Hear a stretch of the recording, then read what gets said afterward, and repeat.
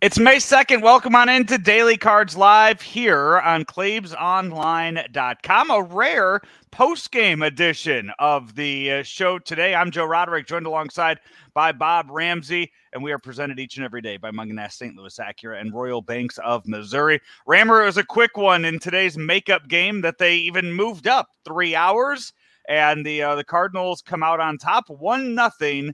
Before getting on the plane and heading across the state to Kansas City for a 2-game series tomorrow and Wednesday. I don't know how it affected actual attendance with that extra hour. May have been a little bit, but it was a smart thing to do. The rain started coming right as the game ended. It was a good plan, well executed by the stadium folks. They did a really good job. And Steven Matz and the Cardinal pitching did an even better job, and it was a good, crisp, not typical because we don't see it enough, but a couple of veteran starters going at it, and both bullpens did a good job too.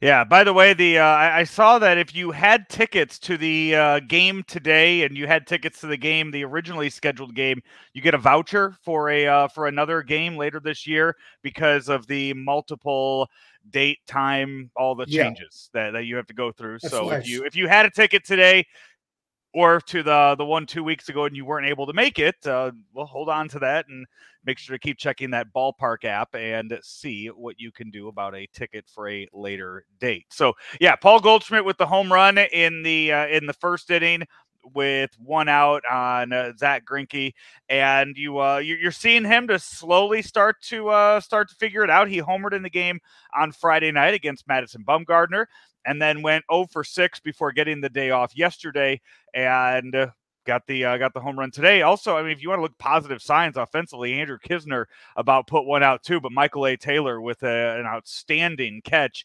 on that in the 5th inning too, robbing a home run from Knizner. Knizner's hitting the ball hard, not just because of that one, but he didn't get a lot to show for it in the stat book, but he's swinging the bat well, and the Cardinals were comfortable as the backup and to Yadi, and now he is I think he'll play more than 50% of the games catching, and before it's all said and done, Yadi may just catch Adam Wainwright, which is kind of all he wanted to do anyway this year. I think you are seeing more and more of that. The shift, the focus towards Andrew Knizner is very apparent this year. And when you look at how much fun Yadi's having in the dugout, too, I don't think there is a whole lot of pressure that Yadi's putting forward on Marmol this year or the rest of the coaching staff to play more. I think he's out there to just enjoy himself in this last season. He's got his best friend back there in the dugout, and he's got Wainwright to hang out with all season too. So you are seeing them just enjoying their, I guess, journey off into the sunset in their last season. And if they keep winning, then you can have that kind of fun as the year goes on. As long as everybody's producing in those roles, you have that too. And let's talk about that because we do have some roster moves to talk about. But first, as far as the production goes of this team, you saw Harrison Bader leading off today with Tommy Edman getting the day off due to the injury and possibly a scheduled day off for him too, as he had played every inning of every game so far, the only Cardinal to do that so far this season. But you're seeing Tyler O'Neill struggle this year. You saw Harrison Bader has been taking so many good at-bats, and he did well in that second hole yesterday in the game when Paul Goldschmidt got the day off. Are we close to seeing a major transition in this Cardinal lineup? I think this will always evolve. Is there a particular transition you're talking about? I mean, I think we are very close. I wouldn't be surprised if it happens tomorrow. If Tommy Edman's available to come back, to see Edman 1, Bader 2, and then you see Goldschmidt 3, Arenado 4, and then I don't know what you do from there. But with Tyler O'Neill continuing to struggle and Bader hitting well, if you move Bader up to the 2 spot and you start moving other guys around, O'Neill falls quite a bit. Well, actually, I don't think so. Other than those 4 guys and the aforementioned Knizner, Who else would you have hit fifth? You might as well have O'Neill there. Albert. Come on. Against whom? If right now, I mean, Dickerson again 0 for 3 today, so he's batting 186. If Dickerson's not going to hit righties, maybe Pujols gets more at bats against righties. But he hasn't hit righties either. That's going to bring. I mean, so this is going to bring me up to another thing to bring up here in a second. But O'Neill goes down to fifth, but if Pujols is batting, O'Neill goes down to sixth. I mean, sure. Where? Okay, so that's falling from 3 to 6 in the lineup. Significant. I guess so. Before he got hot last year, he was hitting behind Arenado, and then he got hot and they moved him up and he got in between those two big hitters, and he was the best hitter on the Cardinals the last half of the season. But yeah, I don't think it's a I don't know if it's necessarily headline stuff. And I think O'Neill, I think he'll be fine. But yeah, if you got hot guys and you want to bunch them up, I think there's nothing wrong with that. And I think that move you're talking about is not oh no, look what we have to do. I think it's, hey, let's get our hot guys all bunched together and see if we can get some big innings going. I don't think there's anything wrong with that. In fact, I think although it's kind of nice when you have a set lineup and you know what everybody's going to do, but that doesn't happen much anymore. And with all the metrics and matchups that are available, even if you had the same 9 guys against certain matchups, you would probably move them around a little bit. I think it's the nature of the game to move guys around, and on a given night, who gives us the best chance to win and where. So I'm okay with that. As we talk about production, earlier today, the rosters went from 28 down to 26. The Cardinals had sent Packy Naughton back down to AAA. They optioned him down there, and they designated Aaron Brooks for assignment. And with the pitching needs all around baseball, we'll see where he ends up. But they came out and they flat out said it was because of production. It was because of production that there are guys on the team. Pallante probably is your number one example of a guy who is in the big leagues right now and is producing. Therefore, Brooks became, he became able to. You're able to shift, designate him for assignment. So if the Cardinals, good. That's the way it's supposed to work, right? Okay, so if production means you lose your job, and you have your left-handed hitting DH hitting 183, you have your shortstop hitting 138, where does this term for production, how deep are we going to go with it? Outside of going, hey, you know what? The guy that we brought over from Japan that hadn't pitched in the big leagues in a few years, he wasn't producing, so we ship him out. Okay, who else? Who else that isn't producing do we start to look at possibly cutting ties with? And Nolan Gorman right now has hit another home run down in AAA. He leads all of AAA, all of minor league baseball in home runs right now. And Oli Marmol talked about knocking the door down in AAA. I mean, Nolan Gorman's standing at the door with a sledgehammer right now. Okay. There are several things there that you're running together that I don't think. And I agree that there are, but when you say one thing, if you're going to talk about production being there for one guy, it's got to be there for the whole organization, right? In general terms, yes, but there are too many specifics here that you're using to support your argument. First of all, you had to cut 2 people. You're not going to cut guys that are producing. Right. So who are you going to cut? You had to. By rule, you had to cut 2.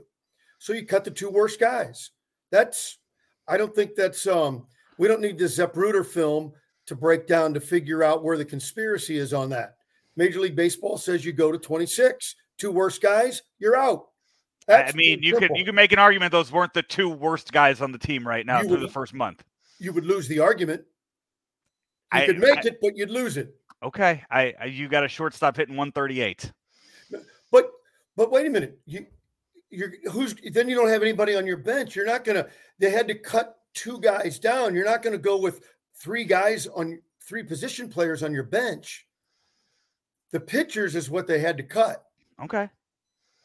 Now, but to your point, when does a lack of offensive production start to cost guys first at bats, second of all, a position on the big league roster?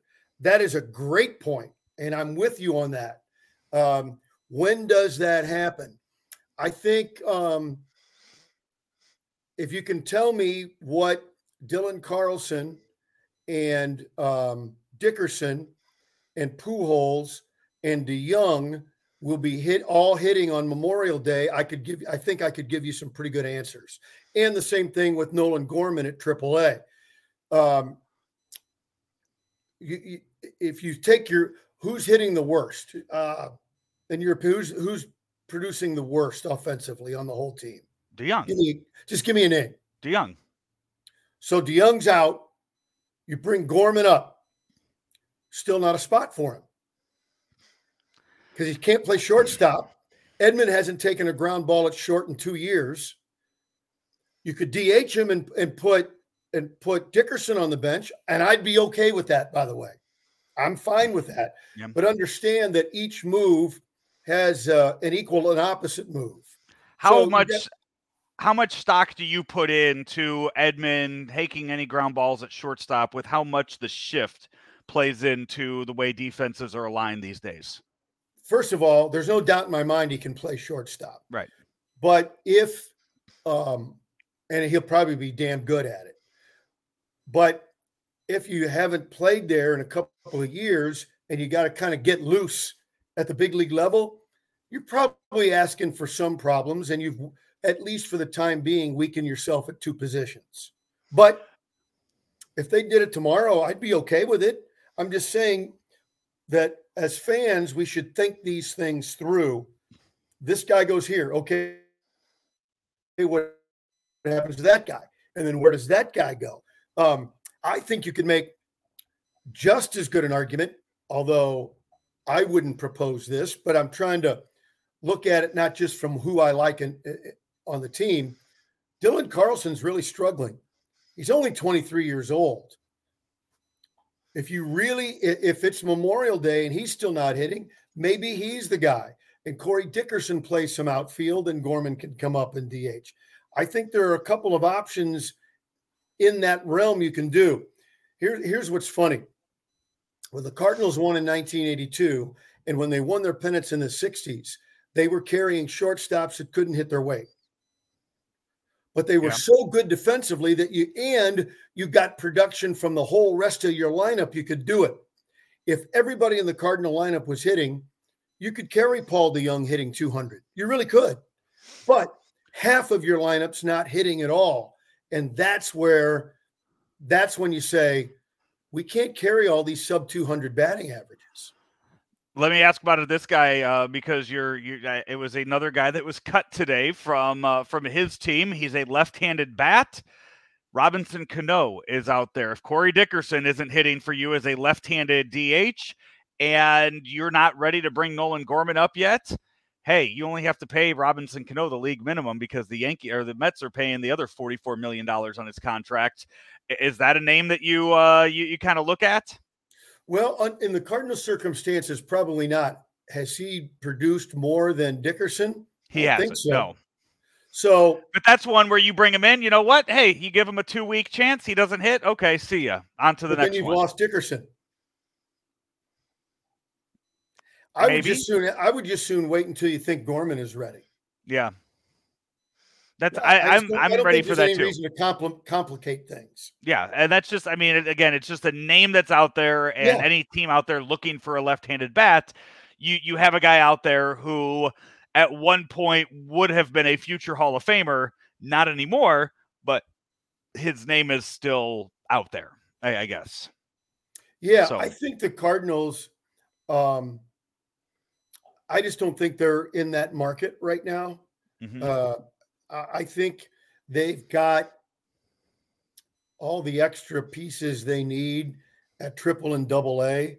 And as the summer wears on, they'd go look there. Probably there are enough answers. I think that's just my gut feeling on it. Yeah. We will see what they do in Kansas City as they head there for a 2-game series before heading out west to San Francisco for this weekend. We'll be back here tomorrow around the same time for a preview of the first of 2 games over in KC. I'm going to I'll just go ahead. Joe tomorrow will say it's 3 games in against the Royals. We need the sweep. So there's Joe. There's my teaser for Joe leading off tomorrow. You know what? You got the sweep in the 1-game series today, so it'd be nice to get a sweep in the 2-game series over there in Kansas City for the next 2. So yeah, I'd be fine with that. Hey, if you haven't checked it out yet, 5460, the Joe West podcast, debuted today. Go find it wherever you get your podcasts and check it out as Mike Claiborne hosts that show each and every Monday. New episodes of that will be available to you through Podcast Heat, but available again wherever you get your podcasts, whether it's iTunes, Google, Spotify. It's all right there. 5460, the Joe West podcast. Rammer, this show brought to you each and every day by Mungenast St. Louis Acura and Royal Banks of Missouri. Royal Banks of Missouri, where better service means better banking. Call them. Mortgage rates are going up. Don't be caught behind and then kind of be stuck and have to wait again for the market to change. 314-212-1500, mortgages, and, of course, refis at Royal Banks of Missouri.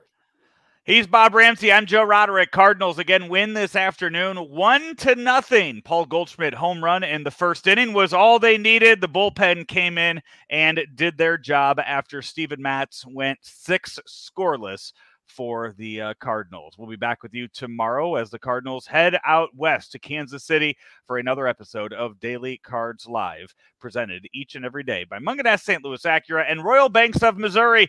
And hey, we're right here on ClaibsOnline.com. At St. Louis Acura, we have over 330 pre-owned vehicles of all makes and models. And all of them are covered by our St. Louis Acura Promise and backed by our Better Business Bureau A+ rating and 30 years in business. We also service all makes and models of vehicles, including glass and bumper repair, paint touch-ups, and full mechanical services from one of our 24 technicians. St. Louis Acura, better than ever for you, no matter what vehicle drives you.